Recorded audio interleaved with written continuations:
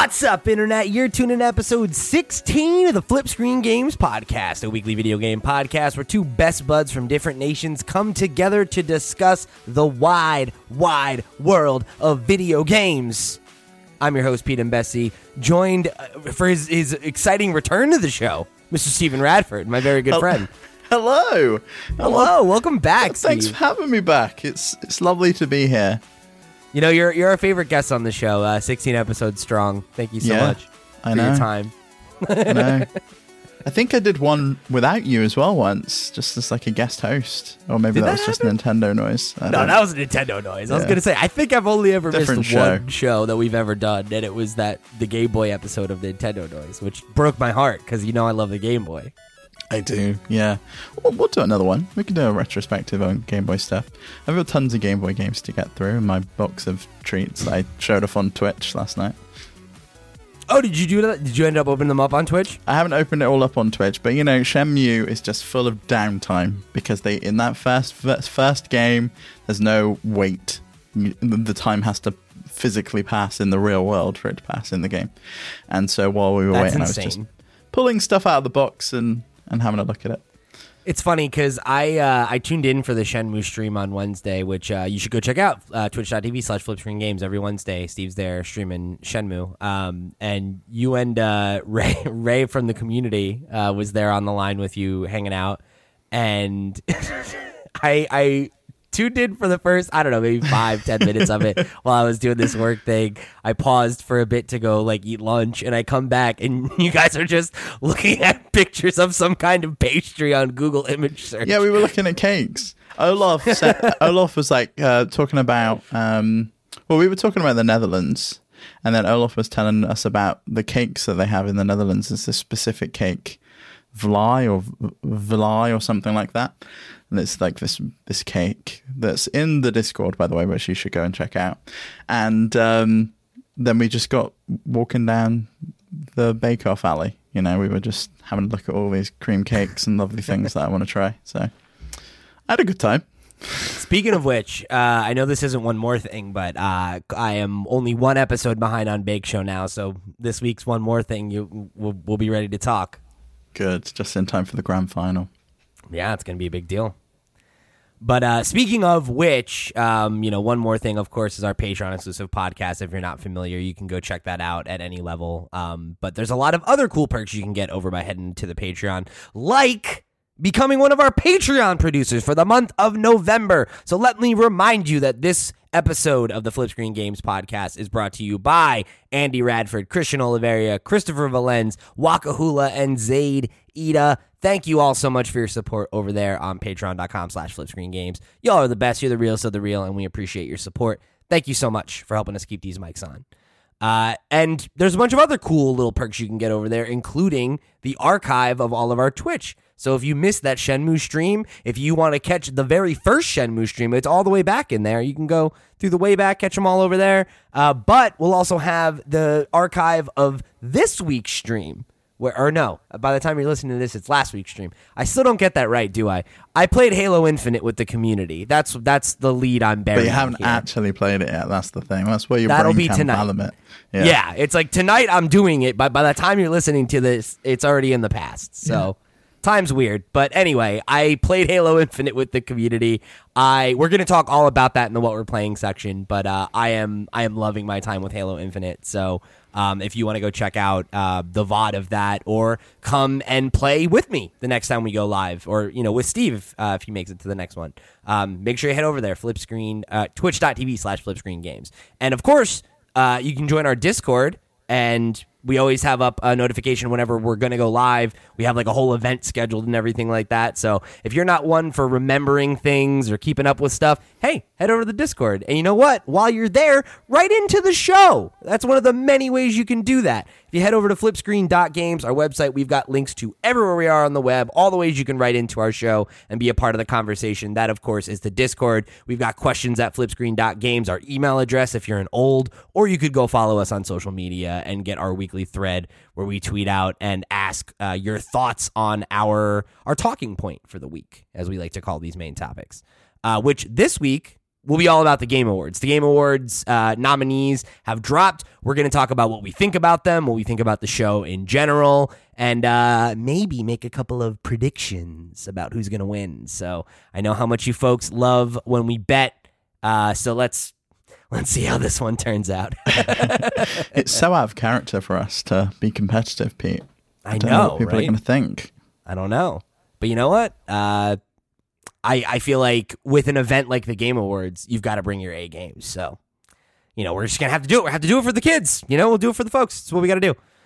But speaking of things I got to do this week, it's just play Halo Infinite. It is. I have played so much Halo Infinite. I finished Guardians of the Galaxy and had that weird, like when you finish a game and then you're just like, oh, my life feels empty and sad because I don't have that next game to pick up. And it's like, do I go back to a game I'm in progress on? Do I pick up something new? And I just wasn't quite in the mood for anything. And then Xbox just comes out of nowhere and they're like, hey, you know what? Halo, it's early. And obviously the rumor had been out that was going to happen, but who thought that was going to happen? It was leaked by Pringles. They had the timer on their website counting down to the day it released. Yeah. And it's like, what are you doing, Pringles? Come on. They messed it up. But I know for me, I wasn't sold that it was real. So it still felt like a treat when it came open early. And I've played at least an hour, usually more, every night since it dropped. Oh, that's awesome. Yeah, I'm glad you're having a good time with it. Like I said before when we spoke about the test flights, they were amazing. I had such a good time with it, and I'm excited to get in and dig a little deeper into what's here. I know they've got the Battle Pass system up and running, and I've seen some kind of controversy about it, and they've made some changes, or they're going to roll out some changes. Did you pick up the Battle Pass? How are you finding the whole system? Yeah, so I picked it up day one. The first day that it launched, I think we had talked about playing it together, but I think like timing didn't quite line up, and I ended up playing it with some of the members of the community, with Zaid and Doc, and we played for a couple hours, and I was like, yeah, I really love this. I'm gonna buy the Battle Pass. The season is it's 6 months, which is really long, and the Battle Pass is like it's $10.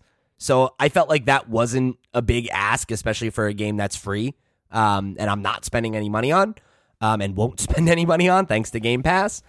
This is free to play for everyone, right? Right. I was gonna say obviously the multiplayer is free to play, but I won't spend any money on Halo. So the idea that I'm gonna drop $10 on it felt like, yeah, that's fine. I don't mind making that investment, especially if I think I'm gonna play the game as much as I think I will. So I did that, and I think the changes that they've decided to make are good ones, because I didn't necessarily feel like I didn't think it was too punishing, but considering how much I've played and how little I've unlocked, it doesn't feel great. And the fact that they've made one of the reoccurring dailies now is to just play matches, and you'll at least get 50 experience doing that. They've kind of made some of them more general, it seems, so it's less about like, use this weapon in this specific way, and like it feels more like they're trying to tailor it to, you can play how you want to play, and you're not going to be limited by your skill level, or if you're not interested in doing this specific mode or using this gun. Like it seems like they're trying to like listen to that feedback and kind of make it a little bit more, you can play how you want to play, and you'll always be progressing to some level, So, it's probably not the best season pass I've seen out the gate, but the fact that we're not even a week in, or what, maybe we're exactly a week in now. I forget the day that it dropped. Dropped on Monday, so we're on Thursday as of recording, so it's been 4 days. And not really even 4 full days, it's like 3 days. So technically 3, and they already have responded to people's feedback and been like, hey, we hear what you're saying. We've made these changes. We're putting them live in the game as of today. I think that bodes well for the future of Halo Infinite in terms of like their ability to listen to what the community's saying and react quickly and be like, oh, okay, cool. Like, we've heard that you feel like it's not satisfying. It's not hitting the right mark. You don't like the way that it's forcing you to play to unlock things. cool. We hear you. We've adjusted. Let us know what you think. That feels like a good rhythm, right? Like that they were so quick and that like it feels like those lines of communication are open. I think that's a good place to be for, you know, a game that I think is going to live and die in the public, you know, lexicon based on how good the multiplayer is, you know? And by all accounts, right? Like we loved it. I know you loved it when we did the test flights and stuff. Like I said, I played it every single night. I can't get enough of it. And I feel like you see the interest in it. Like I know that it had higher peak concurrent players than the Master Chief Collection has ever had right away. Mm-hmm. I haven't really seen anybody complain about it or give negative. You know, like obviously no game is perfect and there's always things to critique. But, like, it's been like, the progression of the battle pass doesn't feel great. Not the game doesn't feel great. Or, this map sucks or whatever. Like, it seems like, by and large, folks are down for what Halo Infinite is trying to sell. So, it feels like it's in a really strong place to kind of be the comeback I think that Halo has needed for a long time. Yeah, I agree. When I played it before, it was fantastic. It was so solid. It was smooth. It was awesome. And the fact that this is cross-platform, cross-generation, and also just available in the cloud. I know Olaf in Discord was saying that he's played it on his iPad all week, hasn't played it on his console at all, and it's worked flawlessly. That's like wild. No issue whatsoever. And the fact that you can do that is insane. I am curious though, and I think I probably know the answer is yes. But my main issue I had with those test flights is it funneled you into specific modes. It was like they were on rotation, and you never got any say in what you were playing. Is the menu a little bit more open now that the actual game's dropped, and you can just pick and choose what you want to play? So you can, to a degree. You can choose if you want to do like standard 4v4s or big team battle or bot match, and I think there's maybe one other option that is escaping me right now, but all those are there and they're accessible at any time in any order, but you're not really able to control what kind of match you're playing. That was the problem I had. I kept getting put into capture the flag and I hated it. Unless you do a custom game, which are available now. So awesome. Okay. So you do have the ability to get around it, but if you're just like normal queuing, you're going to play whatever it puts you in, you know, and that's kind of just how it's always worked. I think that's how matchmaking in pretty much every shooter works, right? That has game modes. Sometimes you get to vote between two or something like that, but yeah, not so much. I wouldn't be surprised if that happened, if that came later. That was a feature in previous Halos where it would be like, do you want to go on this map and play Slayer, or do you want to go on this map and play Capture the Flag? And then everybody in the lobby would vote. That's how it was. Like on Mario Kart, on Halo 3. Yeah, like in Mario Kart, I want to play Rainbow Road for the millionth time, and it's like, who the fuck keeps picking Rainbow Road? Yeah, and I think that was the way it was in Halo 3, if not Reach. But been a while since I played online in those, so correct me if I'm wrong. But yeah, I'm really impressed. I really feel like they've nailed it with Halo Infinite. I feel like it's everything it needs to be, and if the campaign is good, I feel like Halo's back, just straight up and down. And I don't know. It's not that I didn't think it would happen or that I didn't think it could happen, but I wondered if it would. You know, it didn't feel like a foregone conclusion that it was going to come out and be good. And the fact that it really is that solid and that I really don't have any complaints and I'm just excited to spend more time with it is great. And I mean, like, how many multiplayer games come out and then like servers are just trash the first week? And like most of them. I mean, you have to just look at Battlefield 2042 that came out in early access this weekend, and it was like nobody could get on. It was queued up, and I think I tweeted out when it was coming up, and I was just like, yeah, their weekend's about to get a whole lot worse with Halo drops today, and it actually did drop. I feel so bad for Battlefield because this is kind of eating their lunch a little bit by the sounds of it. Yeah, I mean, it doesn't seem like Battlefield is going to be a big success this time around. But you never know. We'll see what happens, I guess. I feel like a lot of these, the annual shooters or whatever, right? Like, I wonder how disruptive Halo's going to be. Because Halo is like a game everyone's talking about. I think it's going to be a Game of the Year contender, especially because it came out early enough now that people can review the multiplayer. I don't know. Like, I feel like some of those other games might look a little stale in comparison. Mm-hmm. I guess if you're on PlayStation, though, Halo's not an option to you, so maybe that's where the success for those games comes from. Yeah, unless you go buy Call of Duty. Yeah. You know? I don't know. It's not a great place to be for Battlefield right now, is like the perpetual like, oh, we're usually number 2, sometimes we're number 1. Now it's like, now you're gonna be like number 3? And Halo's free? Yeah. And Call of Duty has a free mode? Ugh. You know, it's like, oh shit. That's not a good look for them right now, you know? But what are you gonna do? You know? It is what it is. I did want to I guess before I bring this up, do you have any other questions for me about Halo and where it's at right now?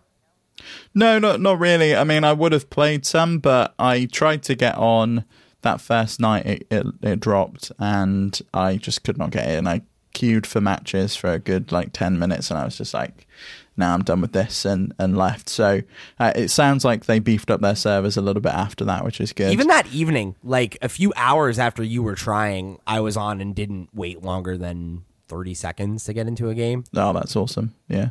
I'm pleased to hear it. I plan on checking it out. So hopefully we can play some over the weekend maybe.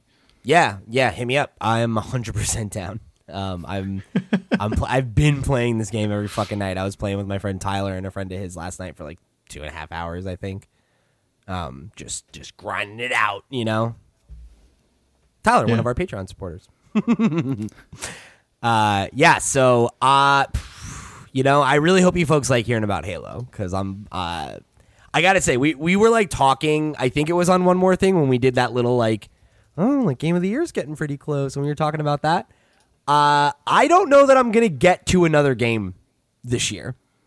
I think you have to, considering Pokemon's out, and you need to talk about that on Pokemon. On the podcast. I can get away with, because like I can play that as like I'm in bed, I'm whatever, you know, like I can chip away at that a little bit, you know, but like another like big AAA, nothing that takes your TV up. I don't know. Like I really wanted to. I got Hitman right here, burning a hole in my pocket, but I'm like, but Halo though, it's so good, dude. It's Halo though, it's so good. Oh.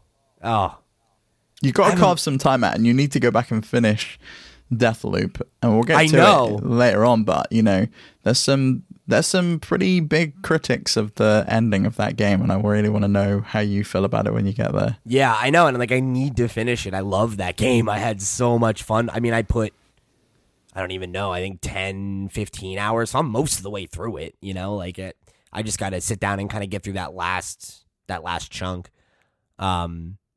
But yeah, I do want to finish it and see if I have as visceral a reaction, because like I don't know that I will, like, because it's like I like so many of the things. We had the same conversation. Do you remember? About 12 minutes, and it was like, I don't know what everyone's on about. You know, everyone's.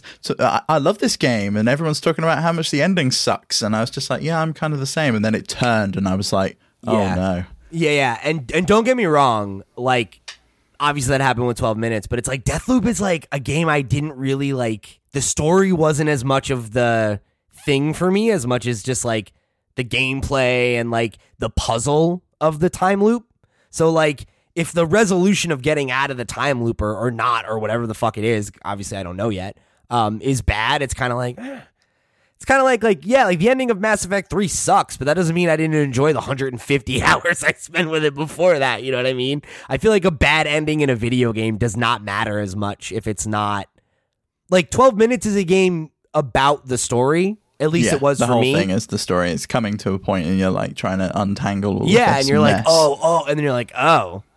Ugh. You know, and it's like... how much is that going to bother me? I don't know. We'll see. Mm-hmm. I will definitely finish that one. But that's, I think, my problem is that like that might be the rest of the time I have to offer. Yeah, but you're going to get Psychonauts 2 in. You're going to get Hitman 3 in. It's not happening. I don't think I'm getting either of those games. I'll tell you what. They're both downloaded on my Xbox, and I'm like, but Halo's right there. It's right there. It's the perpetual struggle of too many games, too much choice. Especially when you get into a multiplayer game. Like, that, nothing decimates my backlog's chance of getting played more than when I'm like, oh, I really like this multiplayer game. And this is the second time this year, Pete. First Pokemon, now Halo. You know, whatever. You know what, Steve? Let's just, before we start pointing fingers, how many games did you finish this year? Because I know. I finished, like, I think when I did that thread in September, I had finished 13, and I finished, like, 3 or 4 games since then. I'm closing in on 20 games done and dusted this year. I don't think you even finished one. Yeah, I finished one. I finished 12 minutes. It was fantastic. Great. You finished 12 minutes. No, in all seriousness, no. Like I always say, if you're not enjoying your time with the game, just put it aside and spend your time with something you are enjoying. And if you're enjoying Halo, then that's where you should spend your time. What about? Oh, okay. I thought you were using that as a defense for yourself, and I was like, what about the games that you did enjoy that you just don't finish? Oh yeah, no. The problem is like you fall off it, especially when you want to talk about it, right? Because you picked up Halo because you wanted to talk about it on the show. You maybe would have let it wait for a couple of weeks, and now you're in with Halo. The same thing happened with me in Forza, and I would have finished Disco, but it's buggy as fuck, and I'm not dealing with that shit. No, that's not on you. I'm not blaming you for that one. I definitely think I would have done that with Pokemon. Like, if it wasn't for the show, I don't think I would go out of my way to grab it right now. Because I'm not super in the mood for a JRPG, and I have that and Shin Megami Tensei that Zade's waiting to send me my collector's edition. So it's like I've got 2 big ass JRPGs ready to burn a hole in my life too. So I don't, I think that I'm going to have to render opinions on some games that I am not going to finish, or accept that I cannot render an opinion on them, which is going to be frustrating. But can't play it all. It is what it is, But I will say, I think Halo's got a real good chance of being in my top 5 for the year. Wow. So we'll see. Okay. We'll see. And you haven't even played the campaign yet. I don't even think I need to, frankly. Yeah. It's like that's not really the meat and potatoes of the game, is it? That's the garnish. At this point. Yeah, and it's like, especially at this point, like I don't think there's been a Halo aside from the original where the campaign was the meat of the experience for me. Like, I played the campaign of Halo 2, 3, Reach, and ODST, and I don't really remember any of them except for 1 and 2. I don't quite remember what happens in 3 or Reach or whatever. And the fact that there's like 2+ other games that have added lore to the, and I'm like, I don't know any of it. So I don't, I have no fucking idea. Like, I'm going to go into this probably very confused and be like, okay, well, we'll see if it grabs me. I would hope that they know a lot of people are in the same position, because I'm in the same position, and I would imagine that tons of other people are. They're going to pick the game up just because it's on Game Pass and it's Halo. So I would hope that they'll do some kind of recap or something. Because think about Metroid Fusion, I wasn't really that confused about it. They had that little opening intro bit, and I was just like, oh, okay. Yeah, I had some questions, but that game's also like up for me. Less story-centric, though, than Halo, which is very much a, like, there's a lot of cutscenes and dialogue and I never ever cared about the story, though. For me, it was always, I'm shooting monsters, and this feels really fun, and they've got cool guns, and I can pick up a sword now, and there's a shield I can use. This is awesome. That's what it was all about for me. I think that's what it's about for a lot of people, which is why the multiplayer is so compelling. I definitely hear you on that one. I think I would generally agree with that as well. So we'll see. I mean, maybe I'll be surprised and it really will grab me, because obviously it's supposed to be pretty different. But if it doesn't, I really don't think that'll matter that much. So I did want to just briefly use this as an opportunity to touch on some of the other Xbox 20th anniversary stuff that came out around this. There was that big event. Phil Spencer's been doing interviews all week. I have a little thing to show the folks. So why don't you talk through some of these updates quickly, Steve, and then I will I will So- open this package that I have from Yeah, Newegg. I will have to give commentary for the audio listeners as to when it comes out of that box yeah. from newegg.com. So in the meantime, not a In sponsor. the meantime, there was tons of stuff that was announced outside of Halo. We got a new Halo TV series. Well, finally saw what it's going to be, and it's streaming in 2022. After 20 years in development, seemingly, yeah. Like really though, because you remember when that was like a thing they announced around like. I feel like during the Xbox 360 era, maybe it was the very beginning of the Xbox One. I think it and was Steven Xbox One. It was Spielberg during was the- supposed to work on it and Yeah. shit. And It was during the TV era of the Xbox. Yeah. so it would have been and now- pre-Xbox One, but like not by much. So now it's finally happening, and I'll probably check it out, depending on where it's streaming. I hope it's coming to Netflix. This will be how I can learn what happened in Halo. It's perfect. I bet it's a totally different story. And then we got 70 new backwards compatible games. So original Xbox and Xbox 360 games. And they've said this is now the final batch, which they've said the last 3 times. But this is actually now the final batch. It's like when you name a file for work and it's just like final. And then like, actually, this is the final one.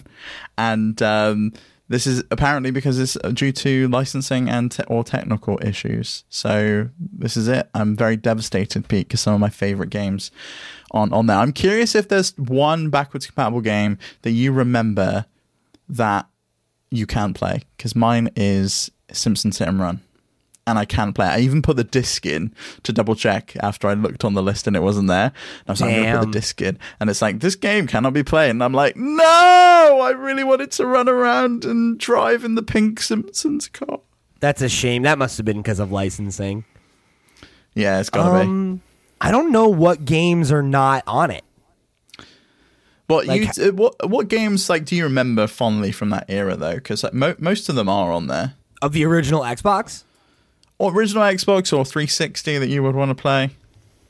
I think it's like so many of them are games that I'm sure are there, right? Like when I think back on the 360, some of my highlights are the Mass Effect trilogy, the Dragon Age games, like Assassin's Creed 2 and like that trilogy. I didn't like the original or the ones that came after, but the Ezio trilogy I liked a lot at that time. BioShock 1 and 2. And Infinite, or not 2, I guess, BioShock and Infinite. I never really engaged with 2. But I'm trying to think, like, what are some other, like, more deep cuts? I mean, from the original Xbox, like Fable, one of my favorites, but obviously that's an Xbox Studios game, so that's on there, And it's currently being, like, redone, by Playground Games. Yeah. Whew, God, I cannot fucking wait for that game. I'll tell you what. I don't know. Like, I don't really feel like there's that many that I can think of that wouldn't be there, There were quite a few on this list that came out at the 20th anniversary that I was surprised weren't on there. So the Fear games, you remember those? Fear 2, Yeah. all of those, they weren't in there. They're now there. You can play those. You can play Avatar: The Last Airbender now. That's now available That to terrible play. game. That terrible game. Beautiful Katamari. So finally I can play another Katamari game. Beautiful. I like that a lot. All of the Dead or Alive games, which is strange considering they were Xbox Studio games anyway. They were Microsoft games. Max Payne wasn't on there. Manhunt wasn't on there. Red Dead Revolver wasn't on there. Ridge Racer 6. And those all Splitters. came now, you're saying. Yeah, all of these are now there. They were all missing. And I can imagine that some of this was due to licensing stuff. All of the Star Wars games, the Lego games, they're now all there. So they probably were considerably easy to port over, considering they've done some really in-depth games. And now all of these are here, probably because of licensing. Like SpongeBob is here. And then, did you see they ported over Skate 2? They made Skate 2 backwards compatible, and then a day later, EA was like, we're closing down the servers for Skate 2, so no one's going to be able to play online. And it's like, you fucking God joking, damn it. EA. That sucks. It's like, thanks a bunch. All right, do you want to see my thing now? Yeah, of course I do. Ba-bum. It is the Xbox 20th anniversary controller. It just showed up today.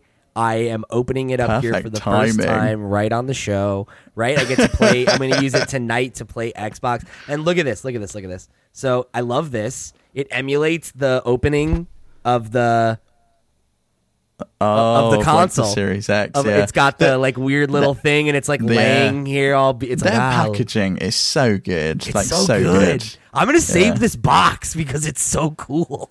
Oh, I save all my boxes for things like that. I love it. So but yeah, it's that translucent black, right? Like, yeah, I was gonna say, let's like take a look at the controller. So it is translucent black. You can see down here, it's got the 20th anniversary logo. So good. Kind of hard to see on my camera, but I love this bit with the green X for the button, the Xbox button. It's got a green grip on the back, that classic Xbox green. Is that rubbery? It's rubber. Yeah. Oh. It's like ribbed. Yeah, it's really nice. It feels great. It feels really good in my hands. I'm so glad I picked this up. I'm very jealous. Very, very jealous. I Still just on can't sale? justify having any more controllers. I've got the Minecraft one that I use from the Xbox One. This is now my third. Well, if you're counting Xbox One, this is my fourth Xbox controller because I have a Design Labs that I used on that was my PC controller back in the day, and then I have the blue one that they put out with the new Xbox at launch. And nice. And then I have the standard black. So this will probably be my main controller now, though. Even though I love that blue one, this thing is sick. Yeah, I would love a Design Labs one. It's just I always go to get one, and I'm like, I don't need another controller. I should wait until one breaks. But Xbox controllers never seem to break. They don't. You just treat yourself. Just get one. I'm gonna get a Design Labs one day. Maybe it'll be a birthday present to myself this year. That'd be good. That'd be nice. So yeah, there's like a lot of other stuff that Phil has talked about. I mean, we could probably do a whole episode about Xbox, frankly. I just wanted to do a whole episode talking about how much I love Phil. Just like a love letter to Phil Spencer. how awesome Phil Spencer is, because he says all the right things. I'll tell you what, he knows how to pander to his audience. I really do appreciate that guy. But he had a little bit about Game Pass viability that I thought was interesting, because obviously we talk about that all the time. Mm-hmm. And he very much says that it's already viable and we're already on the path to viability and everything. So yeah, he was shooting down the critics who were just like, you're just spending money, it's never going to be profitable. And he was basically talking about how that's just not the case. And he knows, he's like, I know the numbers and it's not the case. And he was like speaking to, I can't remember who did the interview, but I'll put a link in the description and in the show notes. Wasn't that Steven Totillo? I think it may have been Steven Totillo at Axios Gaming. Axios. And he was like making the assumption that Steven knew the numbers. He was like, I guess you don't know the numbers, but I do, and they're like really, really good. So I'm absolutely happy with where we are, and it's definitely a viable business. So there's that, I guess, but I'm interested that I'm hoping one day they just come out and publicly say, we're doing really well, these are the figures, these are the actual numbers. Until they do that, I'm a little skeptical. Yeah, me too. Because I've said I really like Phil Spencer. I think that he's a straight shooter for the most part. But of course he's going to say that, right? Like this is this is his baby. Is the Game Pass era of Xbox. So obviously he believes in what they're doing, and obviously he sees it as the path to the future. And he's a smarter guy than me. I bet you he's right. But I also feel if it was already in a point where it was profitable, that they'd be really banging their chest about how profitable it was. And the fact that they haven't done that makes me think, I'm sure it's not like hemorrhaging money or anything like that, but I wonder what the numbers really look like. Mm-hmm. And you've got to wonder when, I'm sure there are some people that play that are profitable. I bet it's very much like mobile games where there's some people who are like whales who subscribe and probably in this case don't play anything, and they're just giving you money and never actually playing anything, so they don't have to pay out in terms of playtime. Yeah. And there's probably some people like us and our audience who just play all the time and rinse Game Pass for everything it's worth. But speaking of Game Pass, there were a couple of other things from Game Pass. So the cloud gaming's now rolled out to every Series X console, but it's also rolled out to Xbox One console, so you can play next gen games on your Xbox Ones. And did you see the changes they made to Game Pass on PC, where now it behaves like Steam, and you can install it in whatever directory you want, which means you can install mods, and you can totally modify any Game Pass game now. Wow, no, that's awesome. I did not see that. That's really cool.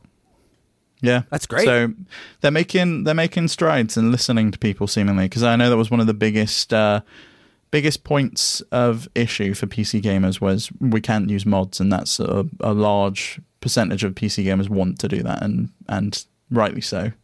Yeah, it's a big part of the appeal of the platform, you know? Mm-hmm. Yeah, it's awesome.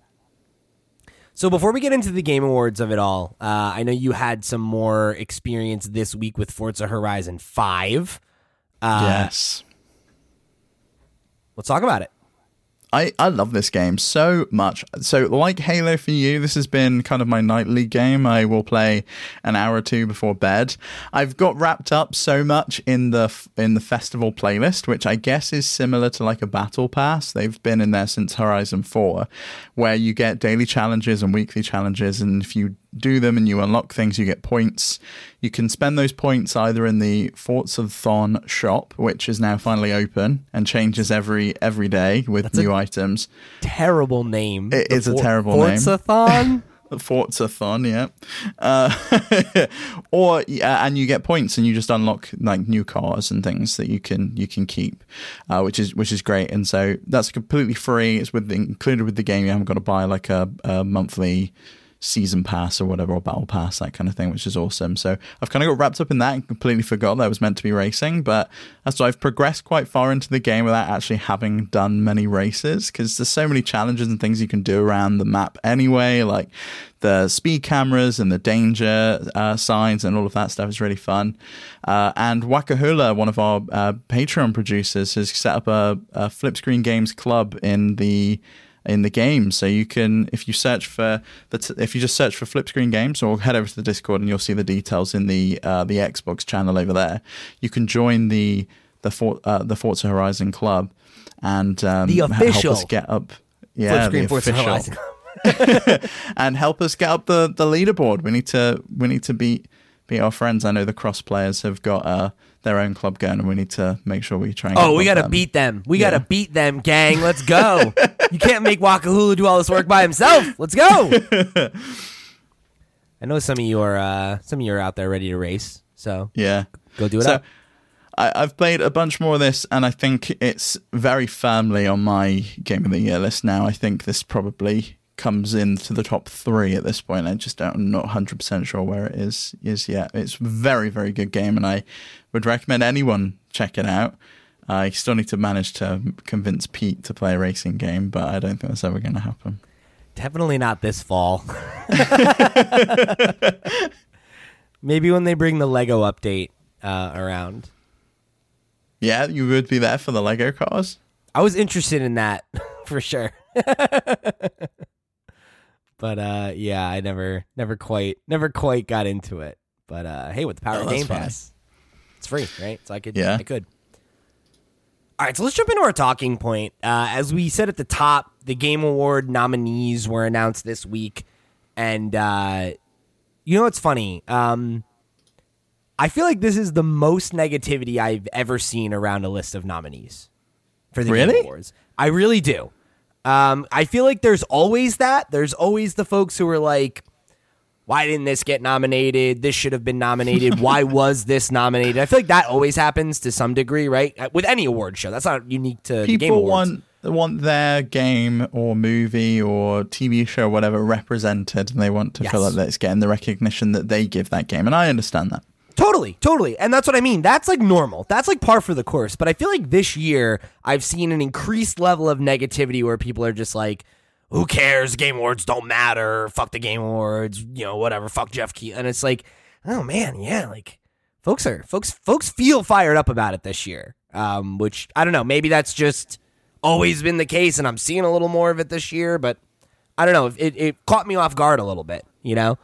I've seen quite a lot of that. People used to call it just like a big ad show and things like that. So I've seen a lot of the negativity towards it. My only issue with it is that it's being done in person, and I have concerns about that. But that's another matter. Yeah, I mean, with an event of this size, like obviously there are going to be concerns, but I mean, like I'd argue you and I have both gone to live music events that probably had a similar number of attendees. So if you require vaccinations and everything, it's probably no more dangerous than going to see, you know, a concert or, you know, a performance to some of extent. kind. But I mean, you've only just lifted the ban on any country coming into yours. And like most of these people wouldn't have been able to attend unless that ban was lifted very recently. I think it was like the last 2 weeks. Right. I have a feeling a lot of international people will probably still not travel. Still phone in. I can imagine that will be the case. Yeah, because I don't know what the restrictions are going to be like going back to their country, right? Because they might be able to come to America, but when they get back home, are they going to be able to get back in if they're going to quarantine?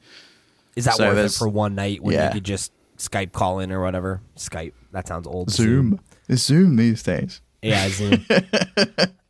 So before we get into like the specific announcements or any of that kind of stuff, I guess I just wanted to talk like with you a little bit about what is your feeling on the TGAs? Because I've always kind of felt like I don't understand the extremes of either. I don't understand having an extreme opinion about it. When people are just like, oh, it's just commercials and everything. It's like, right. So is every E3 presentation, and we get excited about those. Not really any different. Yes, but do you know what I think the difference is E3 is not presented as an awards show. It kind of feels like the awards are secondary half the time, and like this is meant to be a celebration of the developers and all of their hard work, and this is the night that they get the recognition for it. And sometimes, you know, Jeff will just rattle off like 3 awards. He'll be like, and we're going to do these 3 awards and blah, blah, blah, blah won and such one and this person won. And I'm just like, they don't even get to give an acceptance speech, or we don't even get to see them. And that happened to Hades last year. It was like the winner of the best indie game. And we never once saw Supergiant come up there and accept it or give an acceptance speech. And I was just like, that doesn't feel right. It does not sit right. Yeah, I know we were pretty critical of that last year, of it feeling worse than it had even in previous years. So, yeah, I guess we'll see what that looks like this time around.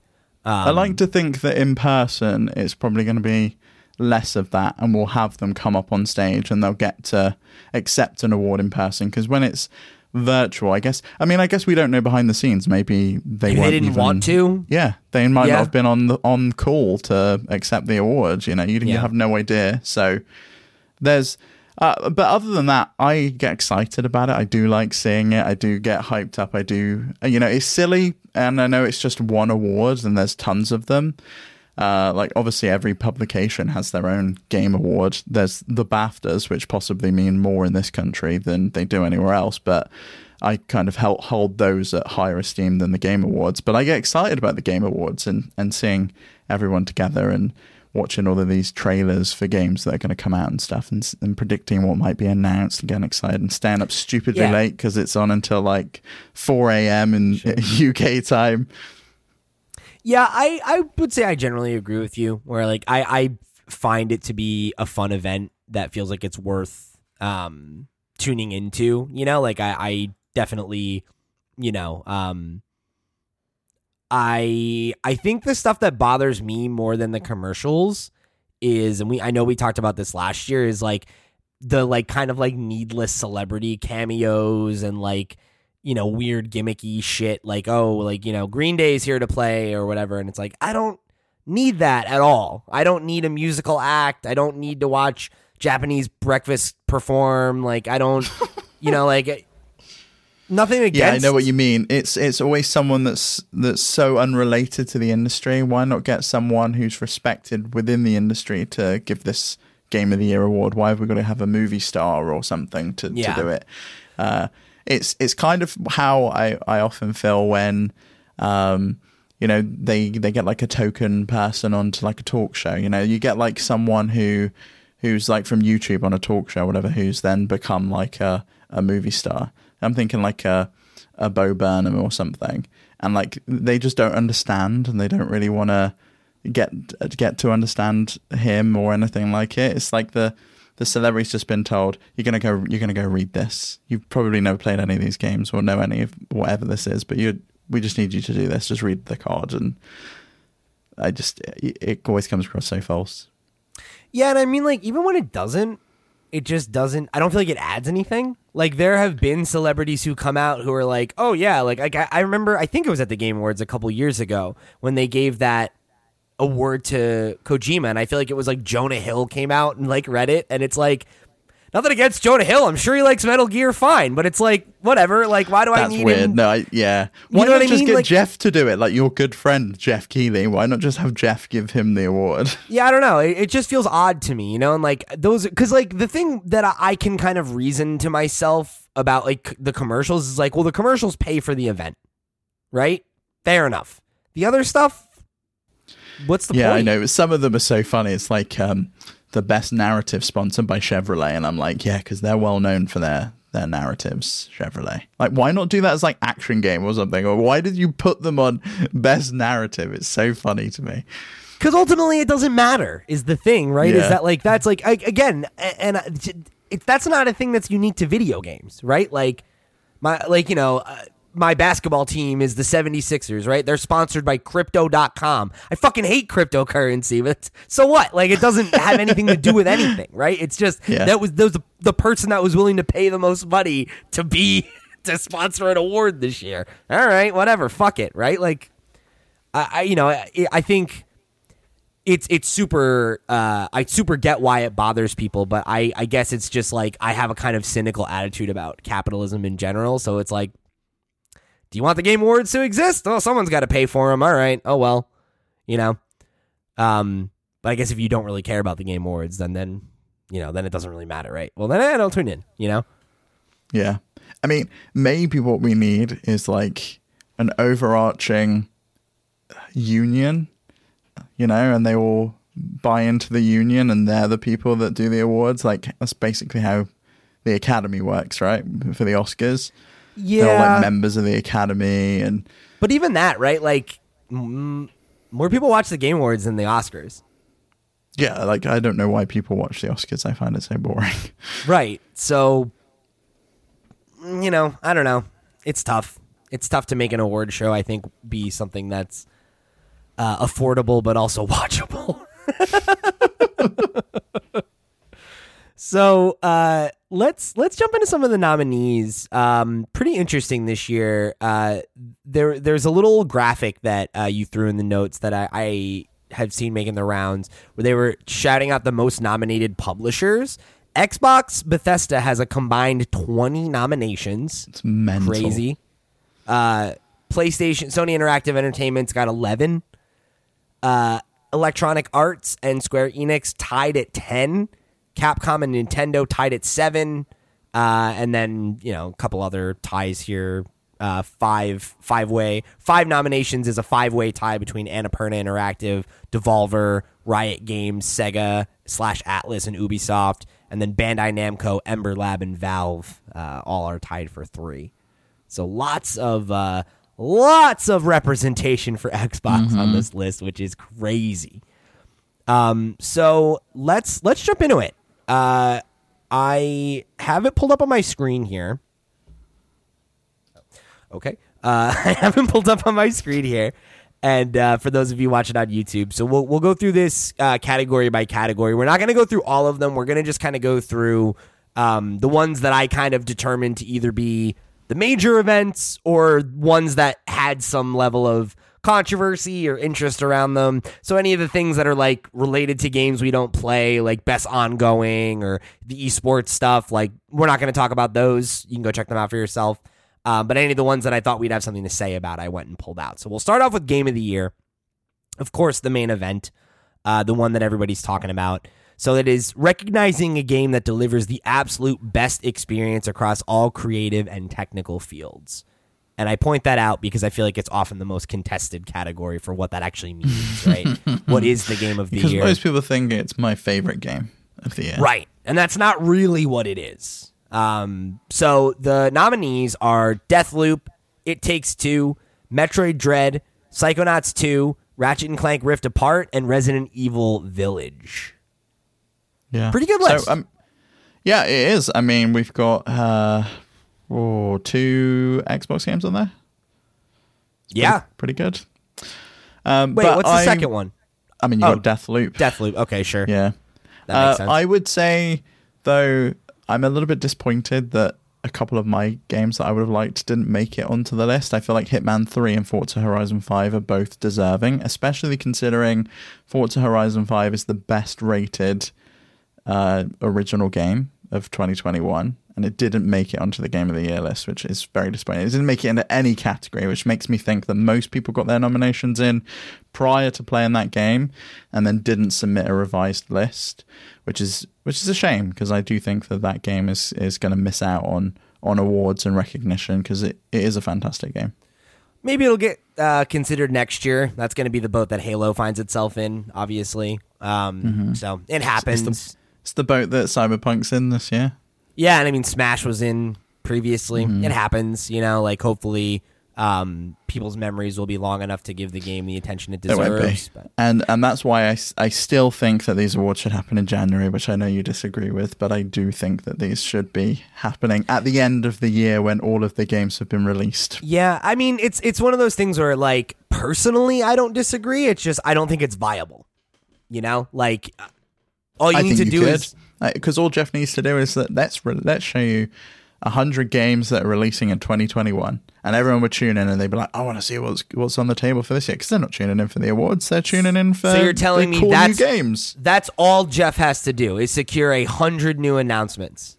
Yeah, well, okay, just he gave us Elden Ring, so he just has to tease something big and people tune in. It could be like, I don't know, the next Peppa Pig game that he could be teasing, and people would still tune in to watch it. I think that's too big an ask to be like, you have to make sure that you have something that's so attractive that you can buck SEO trends.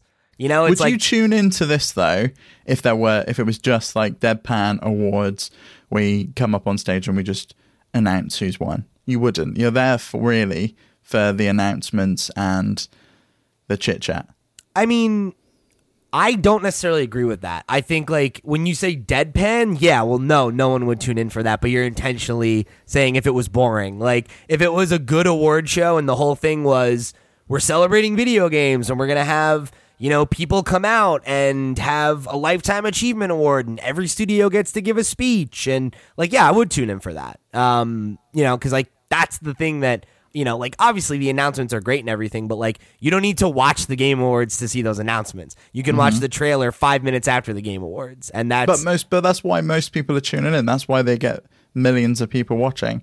Like, I know you would watch the awards because I watch the BAFTAs, and they are we get people from the industry just to come up and present awards and accept awards. And last year, Tim Schafer got his Lifetime Achievement Award and made it into like the I don't know, BAFTA Hall of Fame or whatever they call it. And it was nice to see. It was awesome. And like he had a little tear in his eye. It was wonderful. And that I do love. It's like recognition from your peers. But the majority of people, millions of people, aren't tuning in to watch those. They're tuning in to see announcements. I think that's probably true to some degree, but it's also like, I don't know, like talk to anybody that's worked at any video game site or that knows anything about SEO. Like, people are not looking for the Game of the Year 2021 in January 2022. They're just not. And like the idea that Jeff could single-handedly change that, I think is asking a lot of him. But that's neither here nor there. So to take it back to this list, right? Something that I also think is worth probably pointing out, because again, I've seen a lot of kind of conversation around this and probably some misinformation as well. About kind of like how these are decided. Like, I've seen a lot of people being like, oh, these are the games. Okay, Jeff. And it's like, just to be clear, Jeff doesn't decide the games, right? Like, there's a voting body. So the games that are going to appear on this list are going to be the games that the most people have played in a year. So if like the niche game that you think is deserving of that praise isn't on here, it's probably because a vast majority of people in the industry didn't really play it, or didn't play, not enough played it for it to be a majority. which is kind of inherently... or they didn't enjoy it. You know, that's also an option as well. It could be that, because if you can find out who it is. If you click on the jury tab, you can scroll down, you can see all of the publications that have put their nominations in, and they're well-respected publications. And it's also not just like public. Like I have the list right here, right? Like it's like there are like the people you'd expect, like the IGNs and the GameSpot, but it's also like Giant Bomb and Easy Allies and like Kind of Funny's on this list, and you know, like What's Good Games, and like it's a mix of people that are, you know, traditional industry and podcasters, YouTubers, whatever. So like, you know, it's a pretty good spread of folks that vote on this. So the kind of like incredulous response every year is just like, I don't know, you know, like I don't. It's just leave I get Jeff it. Alone. I get. Alone. I mean, you give the guy a break, right? Like we know he's a square. And yes. Just leave him alone. just give him a fucking break, all right? But yeah, so you know, it. I definitely get being disappointed that your game isn't on the list. That's totally reasonable. Yeah, because two of the games I wanted on the list, two of the games are in my probably top 3 on the list, and that's disappointing to me because I think they deserve to be there. But you know, I haven't played all of these games. With Forza, I'm not surprised. Like the fact that it's like, I feel like it was the same a week before the awards. Cut off. Yeah, even like. Without that caveat, like I feel like games like that inherently have kind of an uphill battle. We talked about that a couple weeks ago, where it's like, I think they're like the kinds of people that play driving games will be like, this is how good this game is, and everyone else is like, it's a driving game, I don't care. I know, but that sucks because like reading the description, a game that delivers the absolute best experience across all creative and technical fields. It does that. It's like a technical marvel. But like technical, but not creative. It doesn't have a story. Yeah, it does. It has a story. There is a campaign story. Yeah, and it says, but is it like good, or is it like... Right, is Deathloop's story good? Because we've heard that people think it's trash. It's true. So it's got a story, and people like the story. And, you know, it swings and roundabouts, I guess, at the end of the day. Yeah. It's tough. It's tough. You know, it's definitely not a 1-for-1. I bet you it would be on this list over Resident Evil though, if it had come out sooner. Yes, I would say so. And to be honest, probably Resident Evil's the only one that would deserve to get bumped in my opinion, but I haven't played It Takes Two yet. Or Ratchet and Clank. Or Deathloop. Yeah. So I haven't played It Takes Two or Psychonauts 2, but based on what I've heard about them, it feels like they are deserving of being on this list. Whereas, like, yes. Resident Evil, I just don't feel like... I don't know. I feel like all of the, like, heat around that game was before that game came out because everybody was, like, so horny for Lady D. Yeah. And then it was like it came out and everyone's like, oh, it's pretty good. You know? And, like, I wonder if that comes from, like, overseas jury, though. You know, maybe it's more of the Japanese audience that's picking Resident Evil and that's how it makes it on here. But we'll never know. Or it's just that it was more popular than the like it was. Oh yeah, it's the 6th most popular game this year. Okay, that's reasonable. You know, like all right, yeah, sure, fuck it, why not, right? So I want to move through the rest of these categories a little more quickly since we do have to place our bets and everything. So Steve, which of these games do you think is going to get Game of the Year? Do I think is going to get Game of the Year? Yeah, place your bet. Metroid Dread. I'm kind of leaning towards Metroid as well. I think it's Metroid or... No, I think it's Metroid. I feel like it's Metroid. Yeah, because I thought it was Ratchet and Clank, and then I found out that the public vote's only 10% and it's 90% of the jury vote, and I think the jury is very much going to sway this to Metroid Dread over Ratchet and Clank. Yeah, I think the only other game I could see maybe getting it is Deathloop. I think Psychonauts too, because that's high up on the Metacritic list as well. It is a cult classic as well. I feel like Deathloop hits that, like, it's a big AAA action game. Mm-hmm. Like, that's the kind of game that usually wins Game of the Year. But, like, we've had those indie upsets a lot. So, I don't know. I'm going to go with Metroid Dread, though, as well. Put us both down for Metroid Dread. All right, so moving into the next category, we got Best Game Direction. So that's Outstanding Creative Vision and Innovation in Game Direction and Design. We have 5 nominees in this category. It's Deathloop, It Takes Two, Returnal, Psychonauts 2, and Ratchet and Clank Rift Apart. I think Deathloop will take it for this one.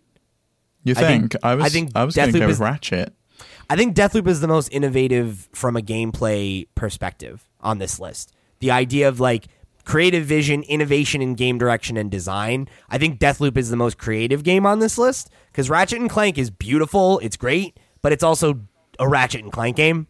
And it's not that much different than every other Ratchet and Clank game, aside even from with the new like Rift mechanic. And like those things are cool, but those feel like a technical benchmark more than a creative or direct like game design oriented thing like that. You know what? I'm gonna give it to It Takes Two. I think one, I want Joseph Fares back on stage, so I really hope it wins. And I also think I've heard a lot about that game, and I do think it has a lot of innovation. The fact that it's one of those ones that kind of forces you to play with a friend, I want to give that one a shot. Even that though, right? This is the third game he's made like that. Yeah. What about Returnal then? Because Returnal's kind of, it meshes that story and it meshes that arcade style for the kind of first time really that we've seen. It's the step up from Housemarque that people have been hoping for. It's definitely unique and innovative in some ways, but I don't know. I just don't feel like any of these games do. Like Deathloop is not like any other game in terms of its structure and the way that you progress through it. And like Returnal is impressive and cool and all these things, but it's also a roguelike. Like it's a roguelike that's a AAA action game. Like I don't know. Like I could see that, but if I'm placing bets, I think it's Deathloop. Okay, I'll put you down for Deathloop. All right, so now we're moving on to Best Narrative. Outstanding storytelling and narrative development in a game. We got Deathloop, It Takes Two, Life is Strange, True Colors, Marvel's Guardians of the Galaxy, and Psychonauts 2. I'm going to have to follow your lead on this because I've only played Psychonauts 2, and I liked the story in that game.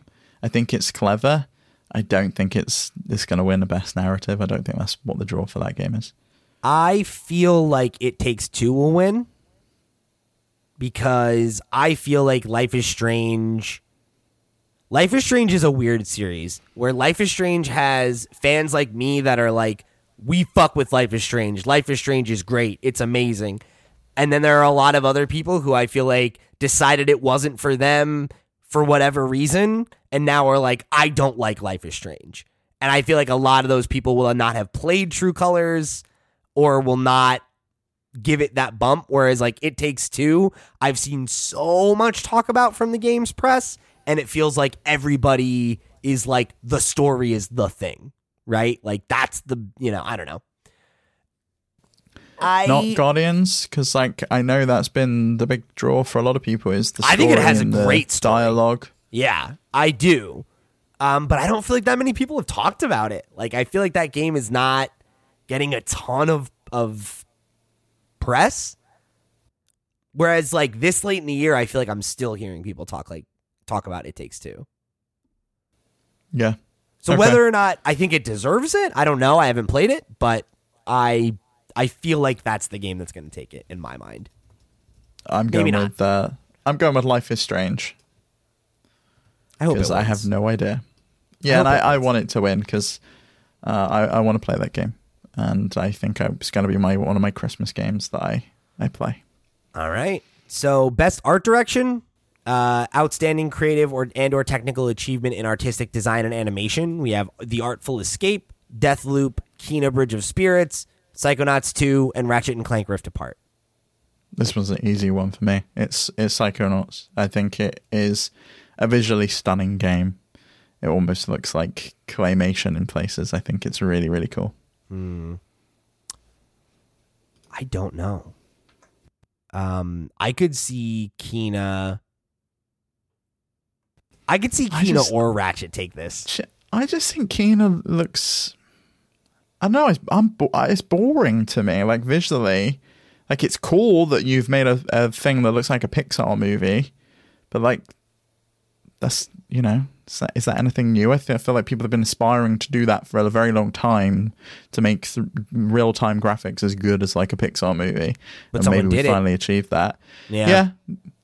I mean, maybe that's the technical achievement, but Yeah. I think artistically, something like Psychonauts or Deathloop is probably a little bit more interesting. I feel like I want to give it to Ratchet and Clank on this one. I feel like I could see people like this being the category where Ratchet gets attention because the art design is really good and it has that similar, we're hitting a Pixar level quality. There's like no difference between the rendered cutscenes and the in-game graphics for the most part. Like there's all of the technical achievement with what it's doing with the PS5. I feel like I'm gonna bet on Ratchet for this one. Okay. All right, best score and music. We have The Artful Escape, Cyberpunk 2077. Told you, it's got its representations this year. Why? Okay, Deathloop, Marvel's Guardians of the Galaxy, and Near Replicant version 1.22 for and a bunch of other numbers. It's Near Replicant is what it's called. That's what we're going to go with. Why have they done that? Why is that the name? I don't know. The game? I don't know anything about Nier. I could not hazard a guess. I feel like maybe Marvel's Guardians of the Galaxy takes it here because it's got like it's got the licensed soundtrack, right? That's what it is. Yeah. It has like a legit soundtrack, of like a bunch of songs that people already know and like. Maybe people will vote against it for that reason, but I feel like this also. I think so. You think they will? Yeah, I think that's what will win. That's what I'm going with. Yeah, I'm going with that. I feel like this is another category where I'd have put Forza Horizon. They've got some incredible music in that game. There's like 6 stations to pick from. That's what those games are known for. All right. Next up, we got Best Audio Design. We have Deathloop, Forza Horizon 5. So it is on the list. So it got snubbed. Yeah. Oh, man, that sucks. Ratchet and Clank Rift Apart, Resident Evil Village, and Returnal.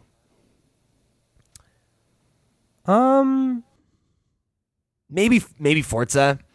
Maybe this is where maybe this is where Forza gets its nod. I don't think it will be. I think Resident Evil's clenching this victory. Yeah. I'm gonna stick with Forza. It's always been known, the Resident Evil games, for that like atmospheric. That's where they get a lot of the spook from. That's true. That's true. Okay. We got Games for Impact. It's a thought-provoking game with a pro-social meaning or message. We have Before Your Eyes, Boyfriend Dungeon, Chicory, A Colorful Tale, Life is Strange, True Colors, and No Longer Home. I'm gonna say Life is Strange. This is the category where Life is Strange always seems to find itself, and I feel like this will be where it gets a nod. Does it have a pro-social meaning and message in Life is Strange, True Colors? I feel like they just put it in this category because the lead character. They don't know where else to put it. Yeah, no, right. I really feel like this is just the queer category. This is the games where we have queer characters, or they're like cute indie games, but they're not in the best indie game. Like, you know what I mean? Like, I don't know. I don't really feel like I could boil down Life is Strange to that, but I don't know. Oh, that's funny. Because it's I think Chicory's the only other game I could see win. No, I want Chicory to win. I thought I haven't played Chicory yet. I'm really excited to play it, but I loved Wonder Song, and that was Greg's previous game. I've heard Chicory's great. I'm really interested in playing it. It's the only other game on this list that I've heard of. Like, I haven't heard of Before Your Eyes or No Longer Home. Obviously, I'm familiar with Boyfriend Dungeon, but that game got so much negative press that I feel like it's probably not going to win here.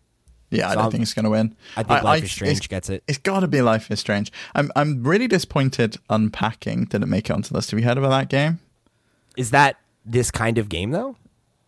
Yeah, so you tell a story. It tells you a story through... You get a load of boxes and you're moving house all the time, and it tells you the story of this person's life through opening these boxes, like the items that they collect over time and that they keep and they don't keep, relationships that worked and didn't work out, and you kind of see their life through where they live over the years. So like they start off in their parents' house, and then they move to college, and then they go to they get a job, and they move in with a partner, and all of that stuff. And it's a really, really cool game. I would have loved to have seen that make the list. I don't know if it came out too late or if it's just too small of a game, but definitely check it out if you're into that kind of game. It's on Game Pass. Yeah, I'm kind of surprised it's on Game Pass. I didn't know that. I have to check that out. I've heard a lot of good things about it. So next we have Best Indie. 12 minutes on this list somehow. Don't know how that's a thing. Don't know how that's a thing. Is that just because there weren't enough like famous indie games? How is Chicory not on this? I mean, yeah, I guess it must be that the other good indie games just not enough people played. Like, it seems crazy that Chicory's not on this list. Anyway, 12 minutes. Do they not consider it an indie based on no, because they must do. Because it is. Kina's on this list. Yeah, I know. It's published by whatever. 12 minutes, Death's Door, Inscription, Kena Bridge of Spirits, and Loop Hero are our 5 games. I think it's going to Death's Door. Oh, I think it's going to Loop Hero. Okay. Actually, no. Yeah, I think you're right. I think it's going to Death's Door. But I'm going to hedge my bets and go with Loop Hero to make it interesting. Okay. So next up, we have Best Action Game. Back 4 Blood, Chivalry 2, Deathloop, Far Cry 6, and Returnal are our list. I think Deathloop takes it. Deathloop or Returnal, but I feel like Deathloop I could see Returnal. I feel like Deathloop has more heat behind it, by evidence by the fact that it was nominated for Game of the Year. Yes, I agree with that. I also don't think I consider the other games action games, but maybe that's just what I consider the genre to be. I would say Back 4 Blood, Far Cry, and Returnal. I've never considered Far Cry an action game in my opinion, but that's fine. Well, whatever. I guess I consider shooters their own specific subgenre. Okay, that's fair enough. We don't have a best shooter category though, so no, probably should. It would have gone to Halo. Best Action Adventure, we have Marvel's Guardians of the Galaxy, Metroid Dread, Psychonauts 2, Ratchet & Clank Rift Apart, and Resident Evil The Village. I feel like it's Metroid. Yeah, I think so. Because the definition is Best Action Adventure game combining combat with traversal and puzzle solving. That's Metroid. Is there many puzzles to solve? In Guardians? No, in Metroid Dread. Oh, yeah, the whole game's puzzles. I guess that navigating the game is a puzzle, but I wouldn't say and there's beating many puzzles to solve. Getting around the Emmys is a puzzle. Yeah. I would definitely say I think it's Metroid. All right, best role-playing game, number 1, Cyberpunk 2077. Nope. Monster Hunter Rise, Scarlet Nexus, Shin Megami Tensei 5, and Tales of Arise. So this is going to JRPG this year, then? I sure hope so. I'm going to say Shin Megami Tensei 5 just because. That's where I'm at. I think it's Monster Hunter. That thing sold crazy well. Yeah. People love that series. You're right. The Tales series and Scarlet Nexus, I heard mixed things about them. You know what? We're going to skip the fighting game one because I realize I don't know any of these games besides Nickelodeon All-Star Brawl, which I don't think is going to win that one. So we're going to skip that one. Best family game. We got It Takes Two, Mario Party Superstars, New Pokemon Snap, Super Mario 3D World plus Bowser's Fury, and WarioWare Get It Together. Again, it is the Nintendo category with one extra game this year. Look at that. This one's tough. I'm surprised that the 3D World plus Bowser's Fury got in here, but I guess it's just Bowser's Fury that we're really voting for there. Yeah. 3D World's a re-release. I want it to be Mario Party Superstars, but I don't think it's going to win. But. Yeah, I feel like it's probably between that and It Takes Two. It's one or the other, I think. Yeah, I don't think WarioWare clinches that. I don't think it landed as well as it could have. No. Same for Snap. But Bowser's Fury was well received. Was great. I feel like it'll get overlooked, though. Yeah, I do too. So, I'm going to guess Mario Party Superstars to keep it Me interesting. too. Yeah, Okay. I'm going with Mario Party too. Cool. All right. Next up, we got Best Sim/Strategy. I feel like it's okay. So our nominees are Age of Empires 4, Evil Genius 2, World Domination, Humankind, Inscription, and Microsoft Flight Simulator. I feel like it's between Age of Empires and Flight Simulator. I've heard a ton of good things about Inscription. Like a lot of good things about Inscription. It is also it was on another list. I forget. I think it was Games for Impact. So Or indie, but I think it's going to Age. Yeah, I think so too. Because Flight Sims, it already had a release last year. Yeah. So that's presumably like the Xbox version that's got it here. Yeah, I think. But yeah, I is- think it's Age, which is a Sega game. Yep. All right. So for best sports/racing, we've got F1 220, FIFA 22, Forza Horizon 5, Hot Wheels Unleashed, and Riders Republic. I think that's going to Forza. Yeah, I think so. I hope so. We'll see. Best multiplayer game: Back 4 Blood, Knockout City, It Takes Two, Monster Hunter Rise, New World, and Valheim. I'm torn on that. That's tough. I don't really feel like there's a strong standout. Like because like I could see it going to It Takes Two. It Takes Two is in so many categories. It's got to win one of these. Back 4 Blood feels like it didn't necessarily like wow people. Knockout City was like a minor hit. Monster Hunter Rise was a big deal, but like, is it best multiplayer game of the year? New World also feels like people are not talking about it anymore. Valheim was a big deal, I remember, but so was New World. New World was huge, but was that just huge because it was new Amazon's for a made day? game Yeah. and it's not bad. yeah. So I'm gonna say It Takes Two. We'll see what happens. Okay, I'll go with Monster Hunter. All right. All right, so we got Best Debut Indie. We got The Artful Escape, The Forgotten City, Kena Bridge of Spirits, Sable, and Valheim. I feel like Forgotten City's got a good chance at this one. I hope so. I'm going to give it to that. Me too. We'll see. what happens. I loved that. I loved that game so much. And then this last one, this is the most anticipated game.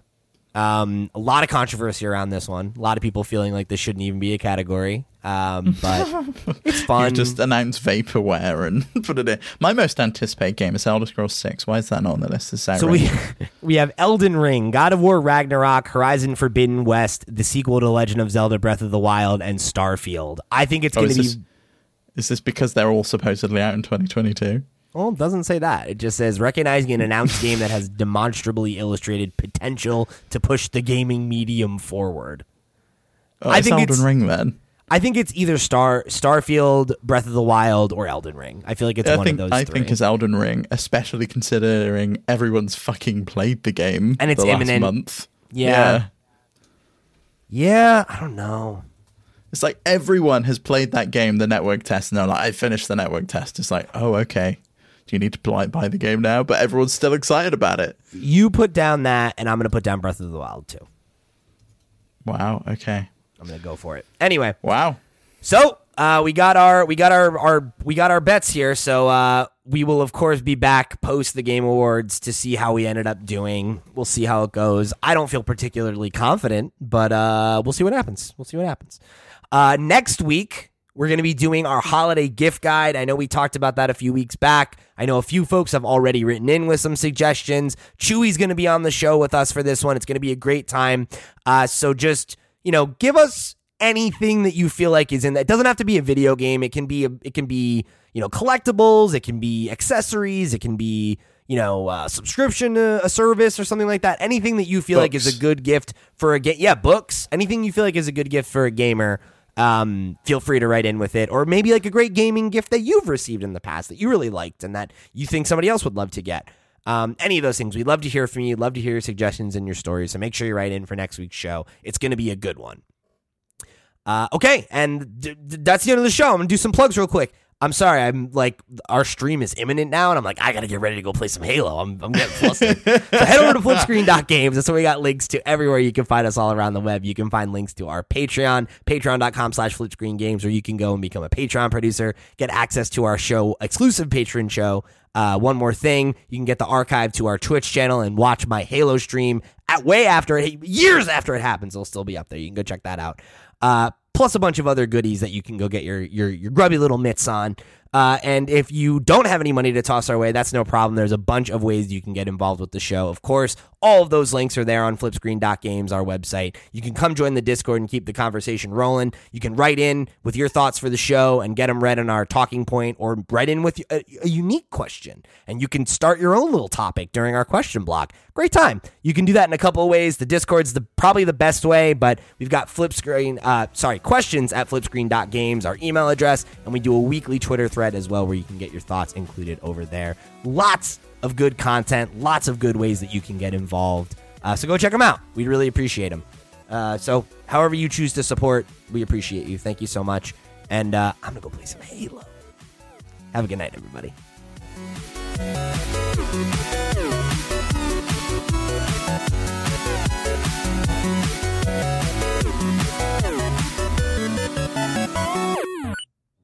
Lucas, stop it.